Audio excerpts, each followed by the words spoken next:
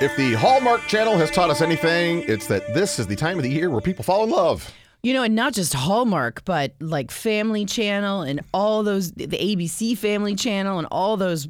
We just made a movie with your favorite 80s star. It's out of work. Do you ever watch any of those movies on the Hallmark Channel or any of those channels? do. Do you really? Every once in a while. I've never sat down to watch one. It's like you'll never know. Like all of a sudden you're like, oh my gosh, Gary Sinise made a Hallmark movie. It's becoming a thing where people are doing viewing parties. They get in their jammies and they have hot chocolate and they watch these Hallmark Christmas movies. They're so Lame? cheesy, but there's a point where you know it's going to have a happy ending. Right. And so you get into it going, I can't wait for the happy So ending. every movie must, I'm sure it's very formulaic because there's got to be a bit of strife where there's something bad happening and then something good happens at the end, I'm sure. And most of them are love stories. Yeah. Like somebody's lost this, but they're hooking up with this. And Well, good news. Happiness. For those love stories, a new study found that falling in love and being in love is just great for you.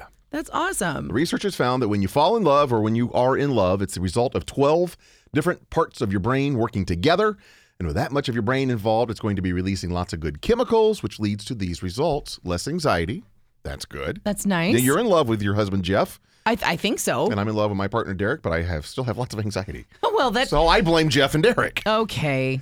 Lower blood pressure, Oh, that's nice. a better immune system, and ability to fight off infections, Oh, that's good. a higher pain threshold, which is interesting.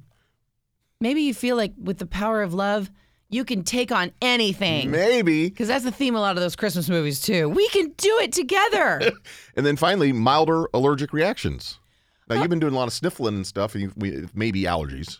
Oh, I think my stuff has to do with how many times I move, the old houses that I live in, the carpet that's from 1972. I don't, maybe I could fall in love again with Jeff and all of that would go away. That's but what I'm thinking. Seriously doubt it. You need to do something to rekindle. But you're saying if I watch Moonlight and Mistletoe, Yep. everything will be good. All your problems will be solved. What about the Christmas card? Oh. Or how about a crown for Christmas? A crown for Christmas. Catch a Christmas star? These are all on probably this week. These are all on Hallmark. Probably today.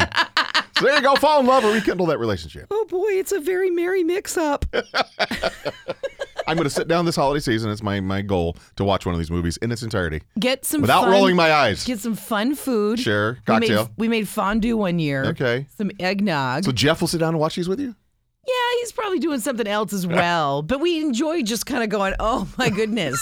I can't wait.